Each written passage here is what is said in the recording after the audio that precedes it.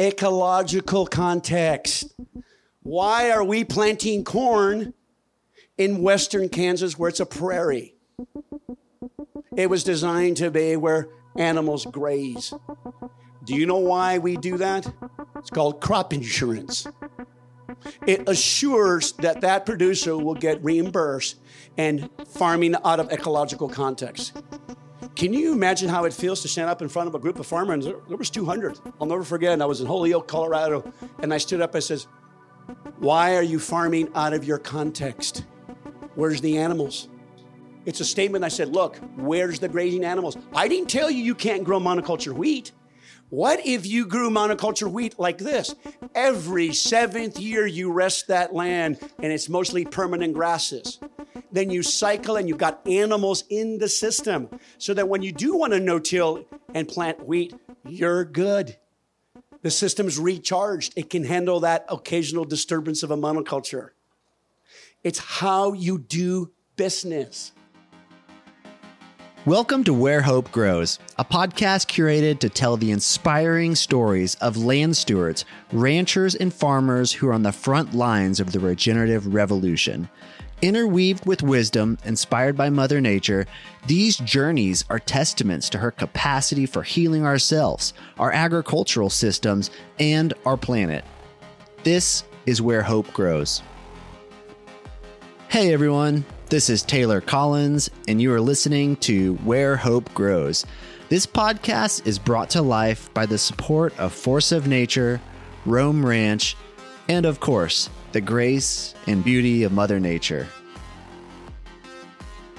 This episode of Where Hope Grows is a special one. It's near and dear to my heart for various reasons. But first off, this is a live recording taking place at Rome Ranch on the regenerating pastures of our own property here in Central Texas. This was the main stage of our first annual What Good Shall I Do conference that we host annually with the support of Force of Nature. We have an absolute legend in the soil health community illuminate both our minds and our hearts.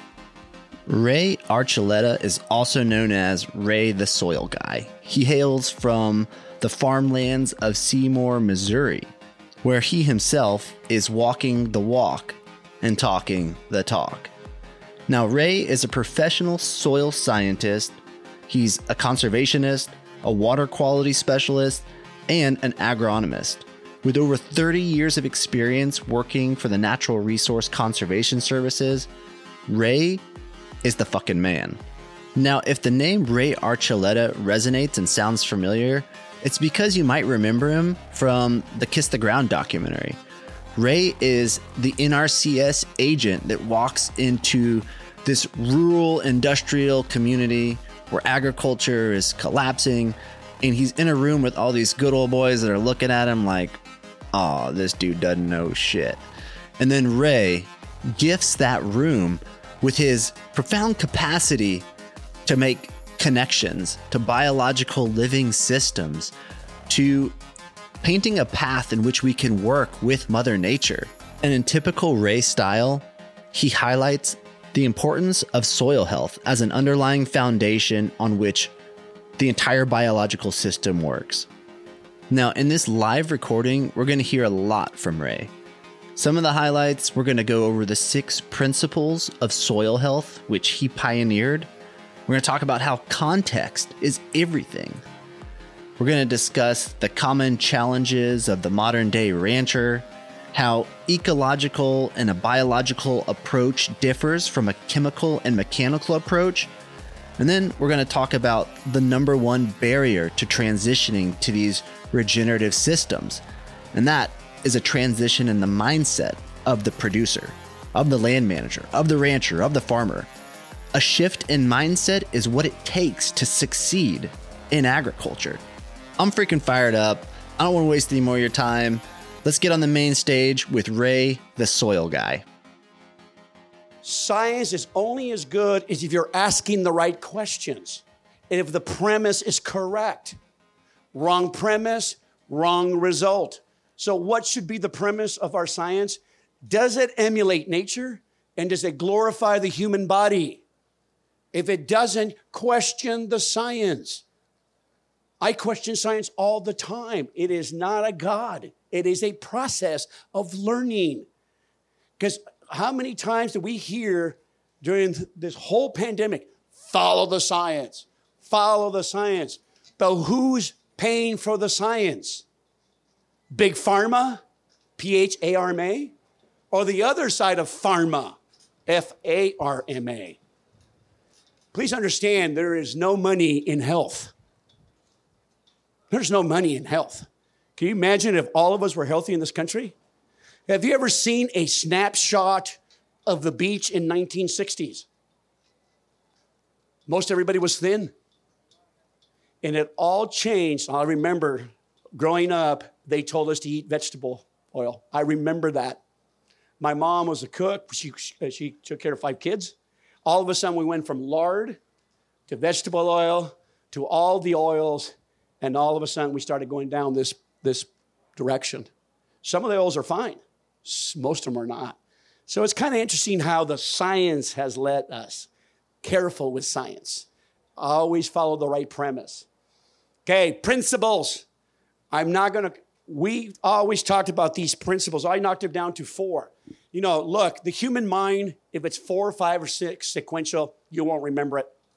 You won't remember it. But I added context to the 6th principle in 2006 because I knew we were missing the most important thing. So what are the 5 other principles? Nature does this on her own. A living plant, and she creates her own skin with a living plant. Cover the soil and a living, diverse plant. That's one of the principles. Lower your disturbances, chemical, physical, and biological. What's a biological disturbance? Biological disturbance is overgrazing. But grazing is a natural occurrence if it's done right. You just used a biological tool to diminish the soil. Again, understanding the tools. So, diversity, living root, armor the soil, do not disturb. Pretty simple. But which one did we leave out? The one was the most important one. The human context. Context is everything. Context, context, context. As an ex-NRCS employee, I would walk to a farm. Now, keep in mind, folks, my job was to promote conservation, and I went to farmers and ranchers, and I did this for 30 years. I could tell right away when you walked into the farm and ranch, you can tell the dynamics right away. But one of the things they did not teach us as an agency, we came with science, data. People do not relate to that. They relate to relationship. You know what they forgot to tell us? You need to understand the context, the social context of the producer, the cultural context. What does that mean? Do you know one of the main reasons we cannot promote regenerative agriculture throughout the country? The social pressure is brutal. What does that mean, social conditioning? Case in point, I love that when they did a study with monkeys, they put them in this room, hung a bunch of bananas, and as soon as the monkeys reached for the bananas, they squirt it with a high-pressure hose, and the monkeys freaked out, and they conditioned them not to touch the bananas. They bring in a new monkey. The monkey doesn't know a difference. He goes for the bananas. The other monkeys beat it up. Sound familiar?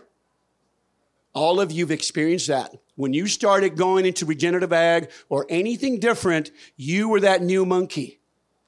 And then you became the social conditioning. I'll never forget when I went as teaching, there was a guy with a PhD, master's in ecology, and a PhD, and he was a professor at Mizzou. And he came and he saw my demos and he says, "Oh, Ray, I am so angry." I said, "What? Did I offend you?" He goes, "No, Ray. My ecology training was right." I said, "Yes, it was. But you were conditioned by everybody around. You don't know what you're talking about. This is the only way you can farm." Got conditioned. So, social, cultural. Also, too, when I work with the Amish, when I work with the Mennonites, do you know what it is for them, too? And when I work with the Native Americans and the people from Hawaii, the land is spiritual to them. My goodness, I love the Hawaiians. To them, the land and the spirit are together. Christianity teaches the same way. If you really read the book for yourself, it's the same thing. So I have to take that spiritual context for them. Guess what's the other one? Ecological context. Why are we planting corn in western Kansas where it's a prairie? It was designed to be where animals graze. Do you know why we do that? It's called crop insurance. It assures that that producer will get reimbursed and farming out of ecological context. Can you imagine how it feels to stand up in front of a group of farmers? There was 200. I'll never forget. And I was in Holyoke, Colorado, and I stood up and says, why are you farming out of your context? Where's the animals? Do you know how that went, right? That's why I told him my name is Zach Bush. Don't take it personally. But it's a statement. I said, look, where's the grazing animals? I didn't tell you you can't grow monoculture wheat. What if you grew monoculture wheat like this? Every 7th year you rest that land and it's mostly permanent grasses. Then you cycle and you got animals in the system so that when you do want to no-till and plant wheat, you're good. The system's recharged. It can handle that occasional disturbance of a monoculture. It's how you do business. Case in point, did you know that Kansas, if you go back in the early 1800s, do you know that 25% of the land, now keep in mind, that time everybody got 160 acres. Remember when that first land movement? 25% was always in permanent grass. Why is it, audience? Why? Why was it 25% consistently always in grass in that time period? You had to feed the draft animals. And as soon as the tractor came, no need to feed something hay or keep it in permanent grass. Then we started having the Dust Bowl. We changed the ecological climate. So ecological context is incredibly important. Now, I want to add something up about that with ecological context. Now, I'm going to give you an example, and we have to be very, very careful not to be super, super emphatic because the natural system will always slap you in the face. One of my emphatic things, and I still believe this to this day, it depends where you're at. We used to lamb, I love to lamb the way the Creator designed it, early spring, early May. All animals do that. But guess what? If you're raising hair sheep from a Mediterranean climate and you put them in hot, humid southern Missouri, that's out of context. So you know what I did? I shifted my lambing into the fall, where it's the driest and the less parasites. Here's the problem I had in Missouri. I have barber pole worm passed by deer. We have huge deer population. So I was losing lambs because the moment those lambs are in early stages, they were susceptible to parasites. And I said, man, I am losing my hiney. I said, what if, and my daughter, I'm going to give my daughter Cassie credit. Because she watches those animals. And that is one indicator of health. Watch the animal. I think sometimes we think in regenerative agriculture, it's okay to go broke because we're saving the land. That's ridiculous. You have to make money. The farm has to pay.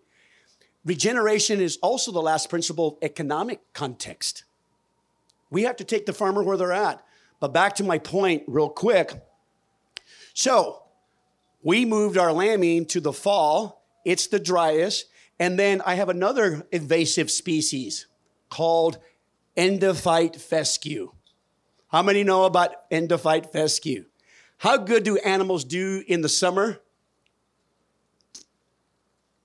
There's a fungi in them that hurts the capillary, and these animals do not gain weight during a heavily monoculture endophyte fescue grass in the summer. And then my daughter said, Dad, do you notice our animals look really good? Because we had some mishaps. Animals escaped. We had lambs in the coldest winter last year. You remember last year's winter? Brutal. Got to negative 25 in Missouri. Never say that in front of guys from North Dakota. They go, ha, ha, ha, ha. I do negative 25 in my underwear, right? But for me, it was brutally cold. You guys remember? It was brutal. But guess what? My lambs looked awesome. So here's what I'm telling you about that principle. When you tell people about a principle that most of the way nature always asks, do you have invasive species in your system? Endophyte fescue was mine and barber pole worm. There's no way I'm going to stop it. But here's what I did. I tweaked it. So now we lamb in October. It's dry. Fescue's phenomenal because it's got its first frost. 15 to 18% protein. Animals look fantastic. And all my lambs are gone before the early spring. One observation. That's called adaptive management. You make a decision. But what I am saying to you, that principle of context is so critical. Context is about you understanding the system. And then when you go talk to somebody, this is why people fail when they go try and take organic to a very dry, brittle environment. Remember that there was an article of a big company brought organic into Dakotas. And they didn't listen to Dr. Beck, who is the father of diversity. And he said, you do not till the soil here in Dakotas. It will not work. They didn't listen. He had worked for years changing that system into no-till and diverse mixes. They tilled, they didn't listen, came out on the front paper, organic gone bad. Thousands and thousands and thousands of acres blowing like the Dust Bowl. Did not understand context. How about Sri Lanka? How many heard of the article in Sri Lanka that organic failed? Anybody read that? Ryland sent it to me. He said, Ray, what happened? I said, Ryland, they did exactly what you're not supposed to do. They didn't understand their context of their soil. Where are you and where's your soil in its condition? Where's it at? Is it very bacteria dominant? You don't cut people out of fertilizer and chemicals. You know, in the article, people went hungry.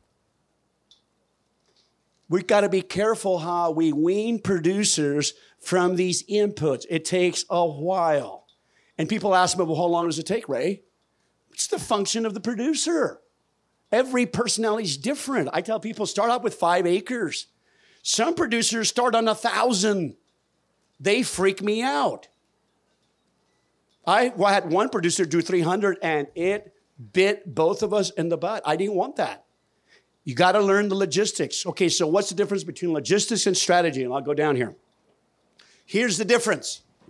My daughter served 5 years in Iraq. She was an MP in the military. She's the vet that's going to be a vet now. And she served in Iraq. And I had several daughters go into the military, and she told me one of them was logistics. Well, Dad, all you do is talk about soil. You don't know nothing about what I do. So I looked up logistics, and I go, wow, this is cool, logistics and strategy. Strategy is this. When America went to Iraq, they had a brilliant strategy. But logistics is this, folks. If you cannot get bullets and toilet paper to the men, you lose the war.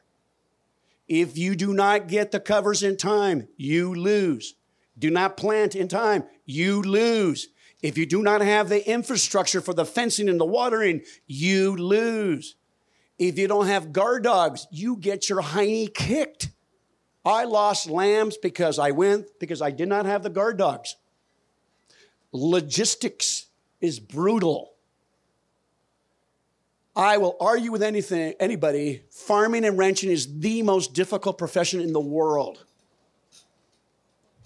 Forget the seed students. You have to be brilliant. And you have to have an incredible temperament. I'm going to tell you as a rancher, I still hate losing one sheep. It bothers me. It's personal. And sometimes I feel like maybe I don't have the constitution. Gabe Brown, I call Gabe. And Gabe and I talk. He says, Ray, welcome to ranching, my friend. Calms me down. He's the kind of a tranquilizer. And those are the kind of things you kind of relax. That's why you need a community, okay? Boy, now, folks, It's about this, and it's always about this. It's the learning pyramid of pillars. Mindset is everything, folks. Skills is what you're doing, Megan. You're going to the Soil Health Academy. You're going to go listen to Elaine. You're learning about the ecology of the life. Do you know what books I read a lot? Soil ecology and agroecology. I got my books in textbooks, folks. I want to know how the natural system works because that's my farm and ranch. I want to know. And because I have people like you asking me about, how about this, Ray? How about this? How about this? You know, I have to have, so you got to pick up the skills and then the tools. Now watch this. I do not recommend grazing animals into cropping systems unless you you have the right mindset, you pick up the skills, and you know how to use your tools because you're going to have a failure and you're going to be pissed. Do you know what happens to the majority of farmers and ranchers? They give up very quickly. They get excited. They hear some of our talks. They had no real understanding. They had a failure, and they go to the coffee shop and they blast it. You know what I tell producers now? Please, if you are not committed, please do not do cover crops. Continue to be a servant to the chemical companies. I tell them that. Because I do not want you going to go blast the only practice in this country that's ever going to salvage our planet. It's one of the single practices. And I tell people, now, folks, I'm going to ask you, if you had one practice and if you were king, what practice would it be? Only one. What would it be? In cropland. Just say cropland. What would it be? Living plants, folks. Even above no-till. And I am a staunch no-tiller. But one thing no-till can't do, it can't feed the life. Can't do it. Living plants, folks. Okay, let's take a break because I have a really powerful example. Something that I'm going to fill your mind with. It's just this beautiful image of this system working and why a green growing plant is step number one.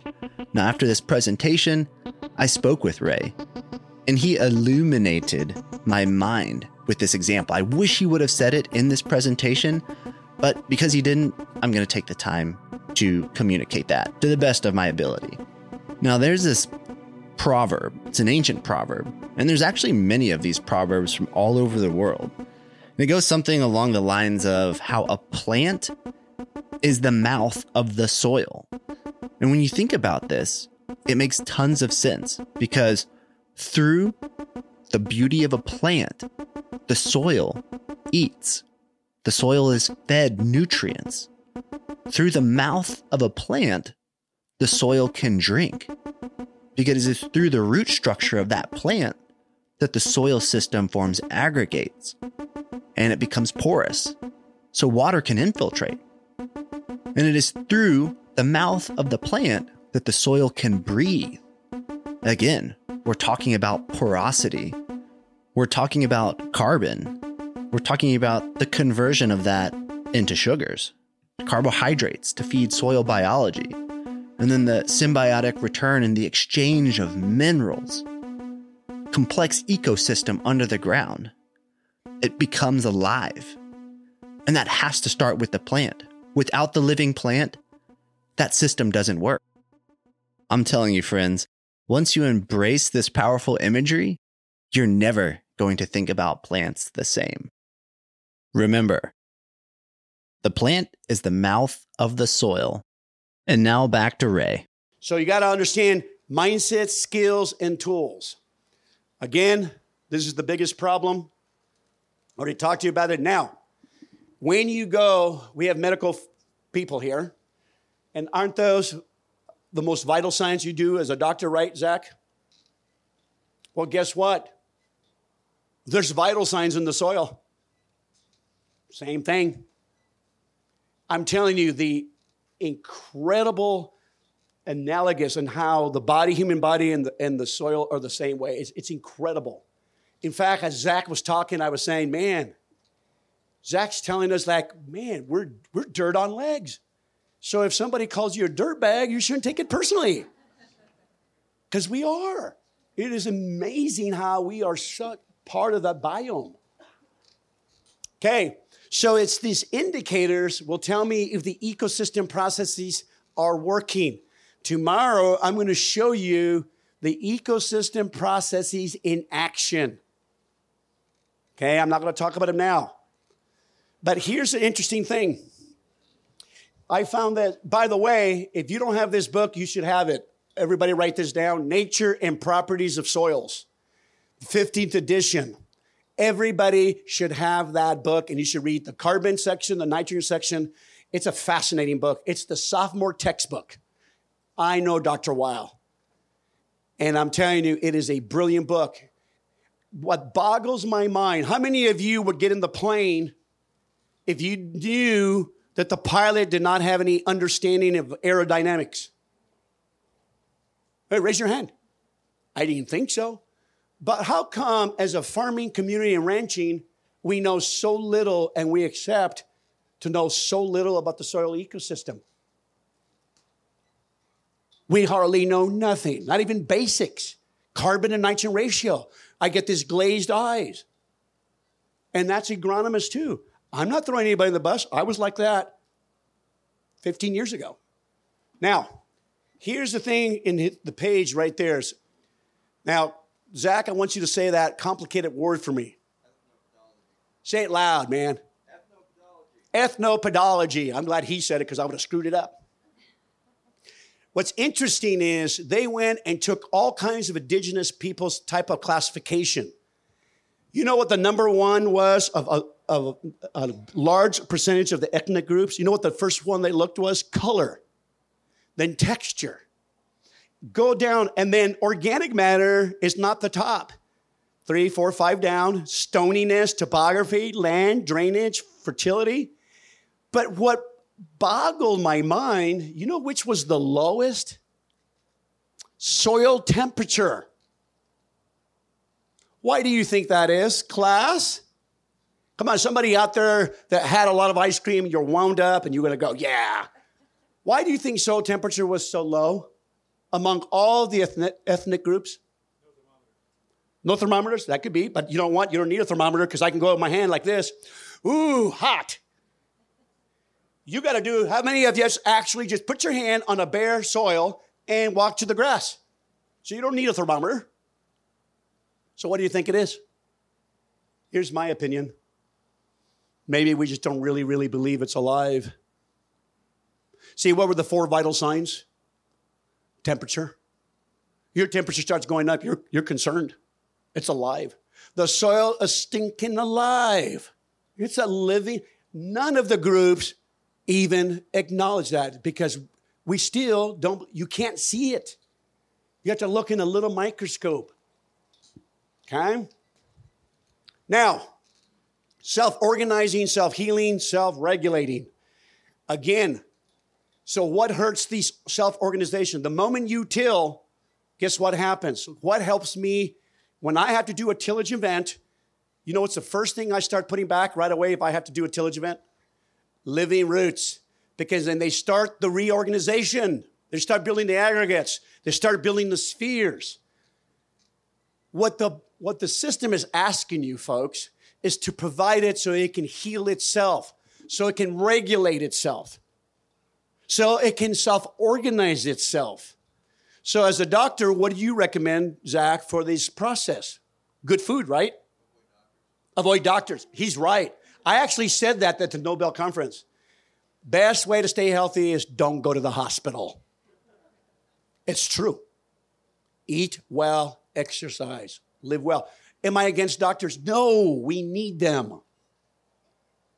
But we need more holistic practitioners. Now, secondary succession. You need to understand this. This is basic ecology. And I give credit to Elaine Ingham. Thank you, Elaine. Because you know what she taught me? So what is secondary succession? This is pretty simple. If the people of Texas died of some weird virus, part of Texas will go back into range. Some will go back to savannas. That is secondary succession. That is nature's direction, heading that direction on her own. She'll do that on her own, folks. Now, Why should I care? You should care. Because if you're grazing, if you're farming, if you have cropland, you need to understand in every part of that succession, the biology changes. This one is predominantly cropland, is annual weeds, leaky, nitrate. You remember when our famous Rick Haney, you remember when he saw the protozoa and it didn't like the nitrate nitrogen? Those salts and the protozoas went down? Well, in an annual weed, lots of salts, lots of chemical fertilizer, very leaky, lots of weeds. So when I walk onto a farm, you know what the first thing I look at? You call it weeds, I call them forbs, but they're all over the place. Those are called the healers. I see lots and lots of scabs. Overgrazing, you're using too much herbicide, and it's always indicative your fuel prices are brutal. Indicator, indicator, indicator. I walk into a pasture, it's overgrazed, weeds are everywhere. The big forbs. Now remember, weeds are nature's healers and scabs. They're actually higher in protein than some of the alfalfa. They go down and pick up the nutrients and bring it back to the top. We've had sandy soils with just plants fix the pH. They'll go down and pick up the calcium, redeposit to the top. Phosphorus solubility went up. No more adding lime. Cover crops. It's amazing. Now, perennials. Now, when you go from an annual to perennial weeds, the biology is shifting. You are going now into more fungal. The bacteria here and the bacteria here are the same number. If you got a tablespoon, be 7 billion. They're both same number in both transitions. But what changes is the fungal, the protozoa, and these other organisms change as you go to this direction. Now, if you're a grazer, and if you have woody invasives kicking in, what would you do? Most people say, well, I got to pull out the tractor and take those things out, pull them out. I said, hey, why don't you get to the cause? Why don't you mob graze the shrubs, put a wire around, let the cows poop, pee, trample, raise the bacteria population because it went too fungal on you. You weren't making enough bacteria to keep it in the grass system. Do you see, when you understand the system, you become a soil whisperer? Biology, folks. You need to understand what you're doing out there with your tools. And if you don't understand what's going on in each of those parts, context. This teaches me context. Where are you at in the context? Because do you think we're going to solve and kill our invasives with herbicides? Raise your hand, whoever thinks that. We're losing the battle. It's the wrong approach. Ecology is to approach. Let me give you an example of an ecological approach. I had a rancher. He had prairie dogs everywhere. Prairie dogs. And I tell you, boys, what's the first thing boys do when they have a prairie dog? What do they want to pull? What tool do they want to get? Let's pull out forget the 22 semi-automatic 50 caliber. That's what boys do, don't they? And the girls go, oh my God. Did that fix the problem? No. Ran out of shells, out of money. What's the next tool? What's the things we do? We come with a physical tool, chemical tool. It's like going to the doctor. What's the first thing they want to? Chemical surgery. If we can't burn it out, poison you to death, we're going to cut it out. Same thing in the ecology. Body wants you to approach it biological. That's why I call Zach. I said, Zach, what can I do for my wife? Biology. So you know how the rancher fixed it finally? Poisoning wasn't working. The bullets weren't working. So he decided, what if I bale graze on top of the prairie dog mount, disrupt it, poop and urinate, piss off the prairie dogs, they move, and then put predator boxes up. Grass starts to come because you trampled the manure, you got carbon, grasses start up. There's a reason prairie dogs clear everything around them. They want to be able to see everything around coming from. Fix the problem. Ecological approach. So when you go out there and you start thinking of doing something, are you coming from a biological, ecological approach? Or are you coming from a chemical, physical approach? Careful. Approach is everything. Another thing about approach. Men, how many of you would have been married if you approached your wife wrong? Approach is everything, isn't it? So when you move, so this is our system. Bacteria dominant, we want to move this direction, okay? There again, those are the species. Look at the cropland. Look at the count of bacteria, pretty much on a teaspoon, very similar. But look what changes.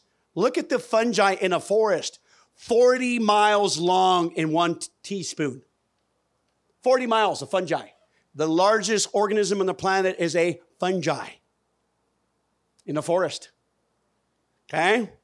So here's the thing. Bacterial dominant systems, this is why we're losing the battle and we're approaching it incorrectly.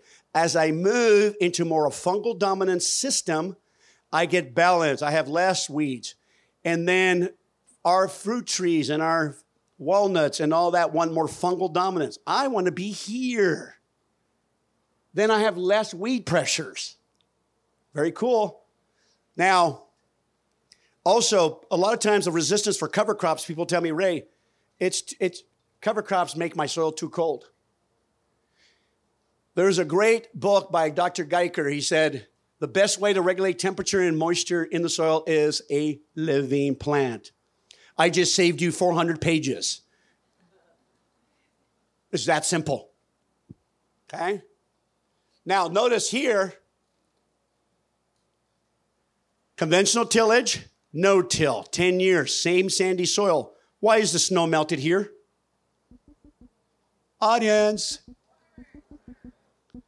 Microbial activity, yes. More biomass. Very neat. Okay, I'm going to cut in here and share with you the most powerful example that we've ever recorded about why soil temperature matters at a greater ecosystem level. This is a story about soil, life, and death. In February of 2021, an Arctic wrecking ball plummeted southward through the nation, and it hit central Texas in mid-February. It was a catastrophe. We had over a week of freezing temperatures, power outages. People lost water. They lost access to food, and over 200 lives perished due to freezing. This was one of the greatest storms of all times in Texas. And while undoubtedly our modern civilization struggled, the wildlife in our state exponentially suffered from catastrophic losses. From cold-stunned sea turtles to saltwater fish kills, bat populations, honeybees, birds, and deer die-offs. Some of the most significantly impacted wildlife communities in our state lost up to 50% of their overall numbers. This winter storm quickly became known as the Snowmageddon. Now, during this snowstorm at Rome Ranch, we lost our electricity for a week, which meant we lost water, we lost heat. It was so cold that the diesel fluid in our tractor froze. For an entire week, we lived as if it was 1860 Little House on the Prairie pioneer lives. Except for the part where, for a couple hours every day, we'd turn on my big Ford F-250 diesel truck and blast the heater just to find some warmth and kill some time. Aside from that, we had really bad cabin fever, so this helped.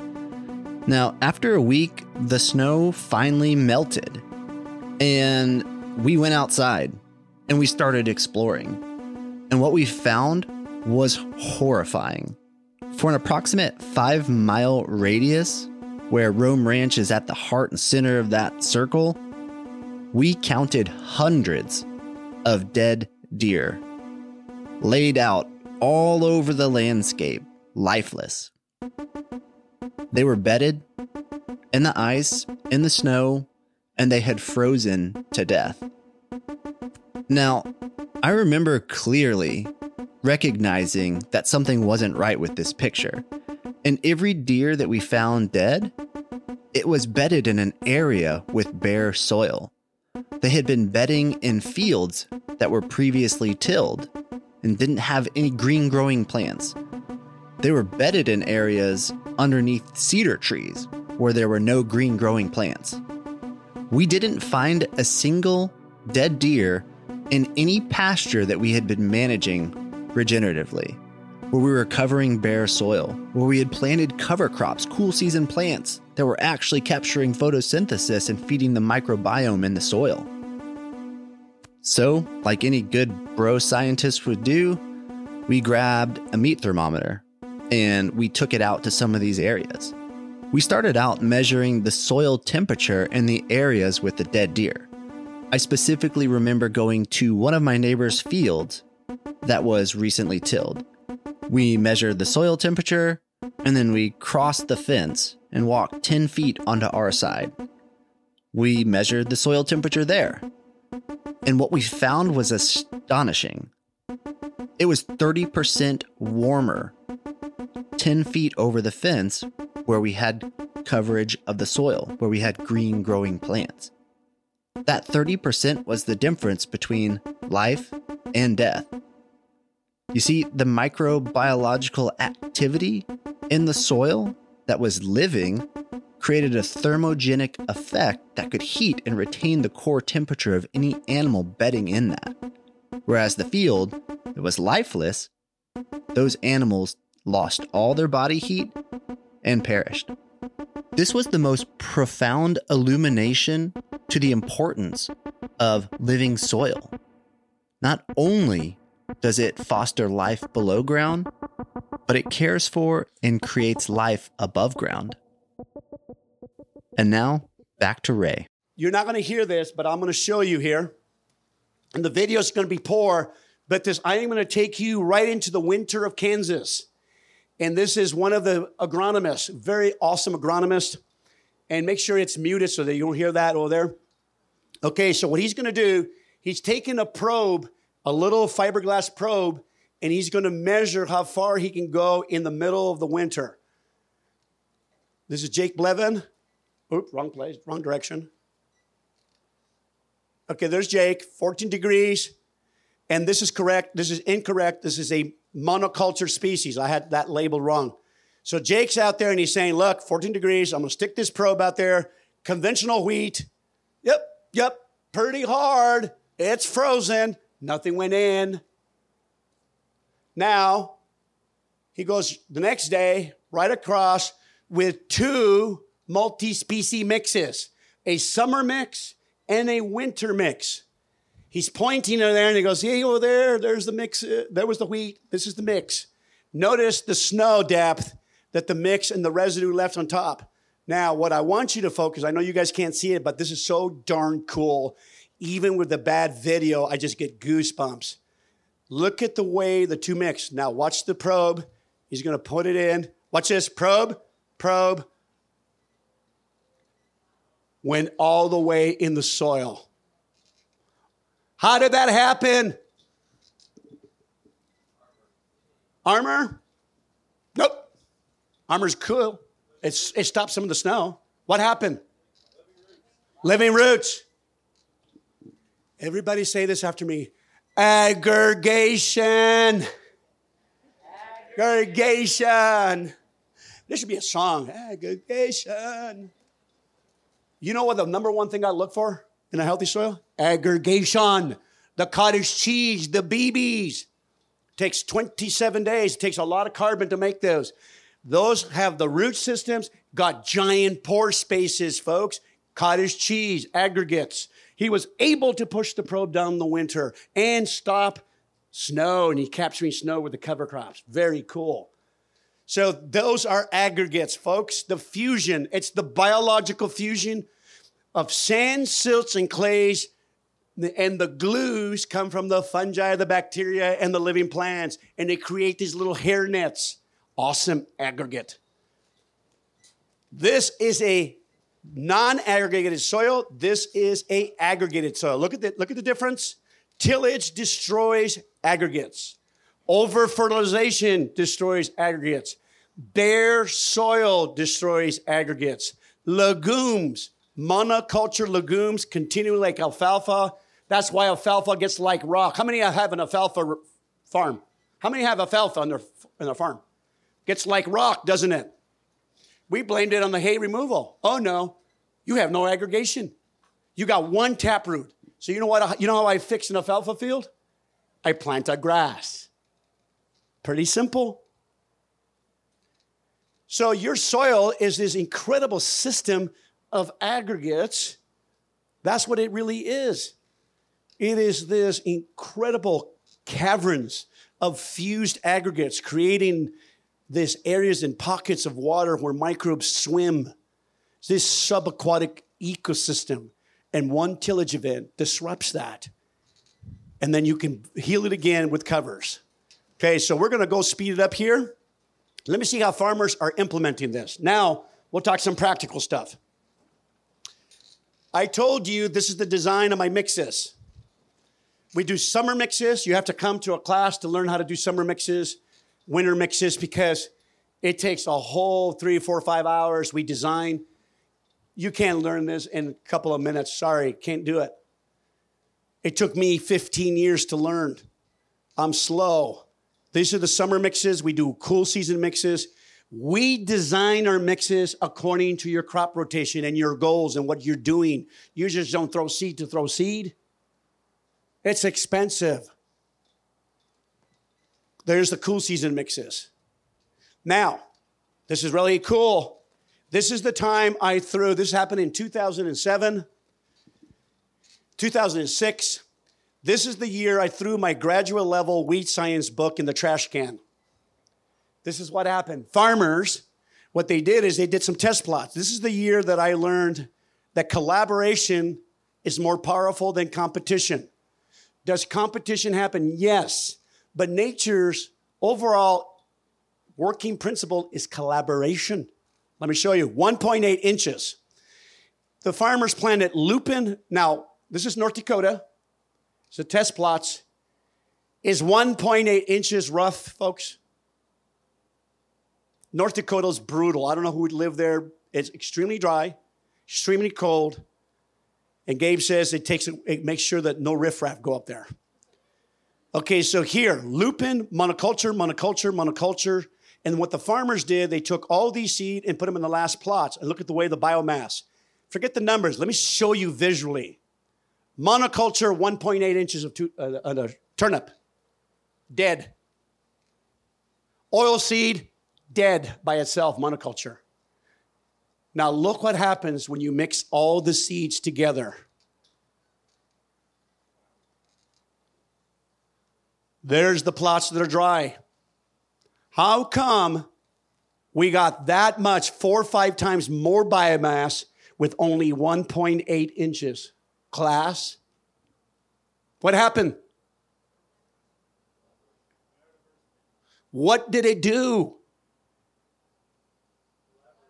They collect the architecture on top, architecture on bottom. They're sharing resources through arbuscular mycorrhizae fungi. They're collaborating. Oh, but then people throw this in my face, but Ray, you don't have any research. You smoke cover crops, remember? They tell me that all the time. I said, well, yeah. Well, look, I found a research paper here. It says, Ecological Letters by Mark Burtness, Professor of Biology at Brown. You just write this down. You get that free paper. It's called The Stress Gradient Hypothesis. It says when natural systems actually get stressed, they do not compete, they collaborate. We don't understand the power of life like Zach's been telling us. Oh, but it only happens in North Dakota. I've had people tell me that. This is Canada.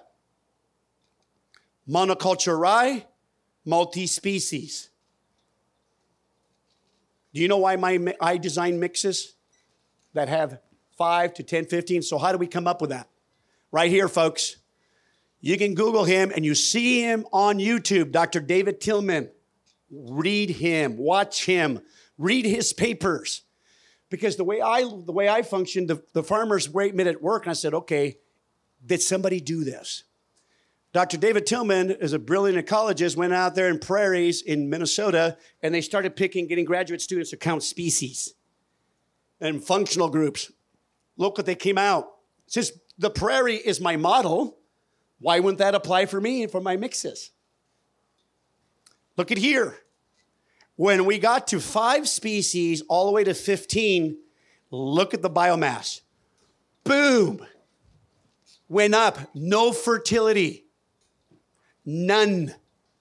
We do not fertilize. I do not fertilize these mixes. They work off these functional groups. What does it mean by functional group? A grass is a functional group. A broadleaf is a functional group. A legume is a functional group. I have 3 functional groups at least in my mix, and anywhere from 5 to 15. Now look how it tapers off. Because remember, seeds are expensive. I want that biomass, right? Okay, let's gonna wrap it up real quick because I can see you guys. I need a break, Ray. I need a break. Farmers, I love farmers. They're the best mechanical engineers you can ever imagine.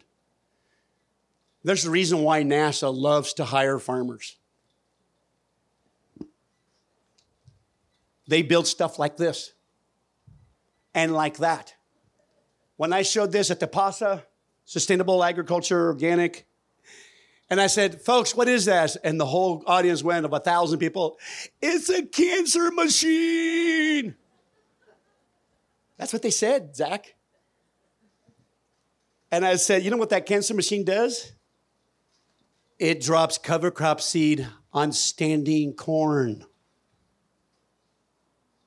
So that farmers tell me I don't have time, they can drop the seed, they harvest the corn, and there goes my beautiful multi-species cover crop, nurturing, feeding my microbes in the spring and going into the winter. Careful how we judge. Then, in the spring, they come in and they roll that living mix down and create a living skin like the forest and the prairie does. That's called the detritosphere. And then the planter plants corn, soybean. We're doing this on pumpkins. It's beautiful. We're doing this squash. This has gone national.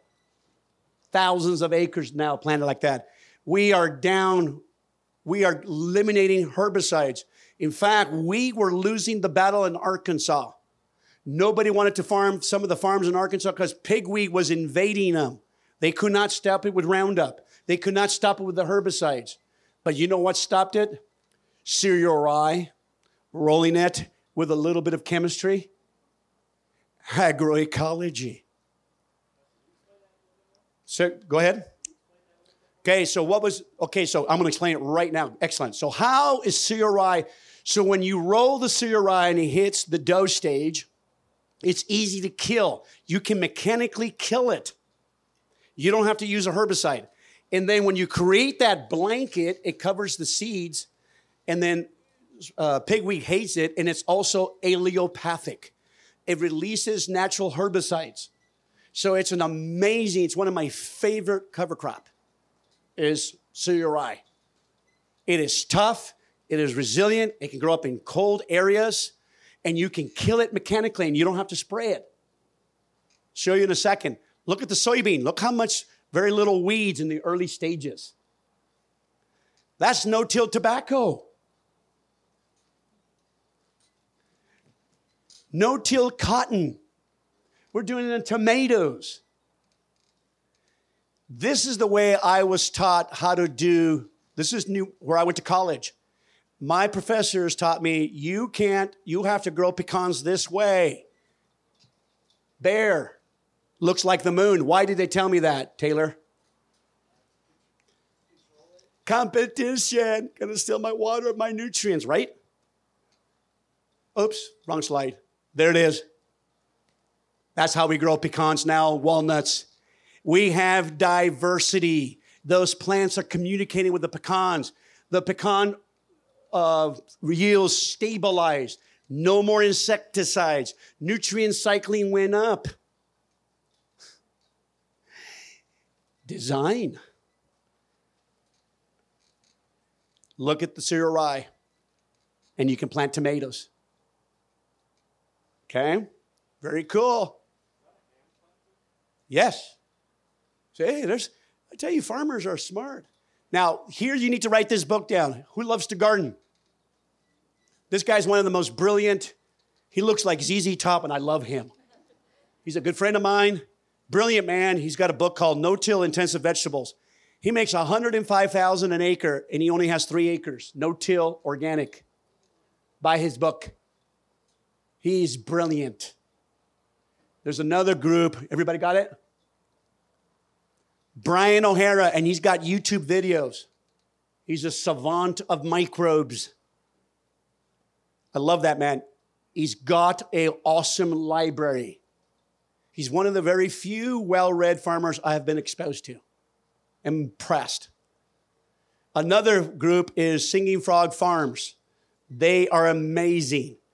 They're the other no-till farmers. They're the Brian O'Haras of California. They are impressive. Look at the kind of money they are making. Look at the diversity they have. Doing the same thing, no-till organic. Do you know how the other organic farmers treat them? Poorly. Because they refuse to till. Here's what I've come to realize, folks.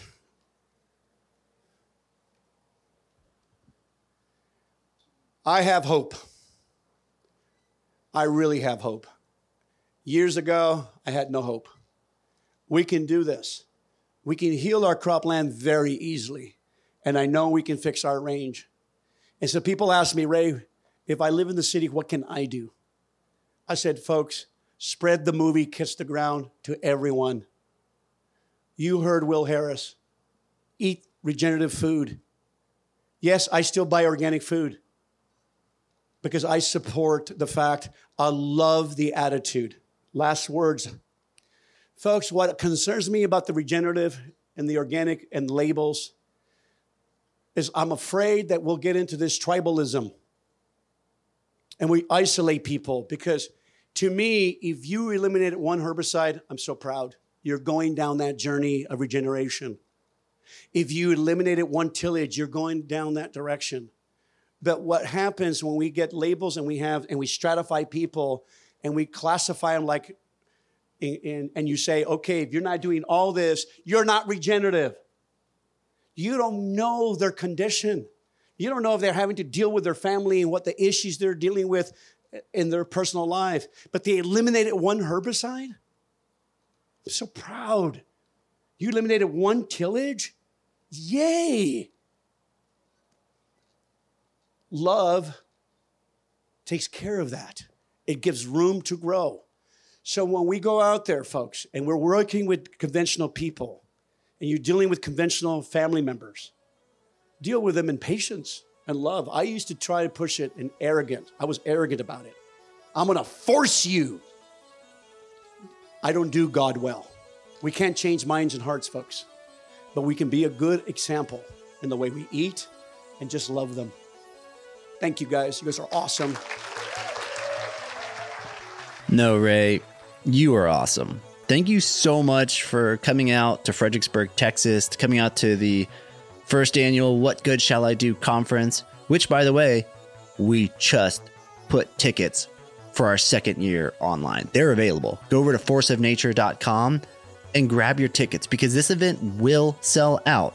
And if you want to be a part of something that's bigger than you, bigger than me, a collective community of people who are devoting their lives to solving so many of the greatest challenges our civilization faces with the lens of soil health and the potential of regenerative agriculture, well, then we invite you to join us. You need to be here. So again, massive shout out to my brother, Ray Archuleta.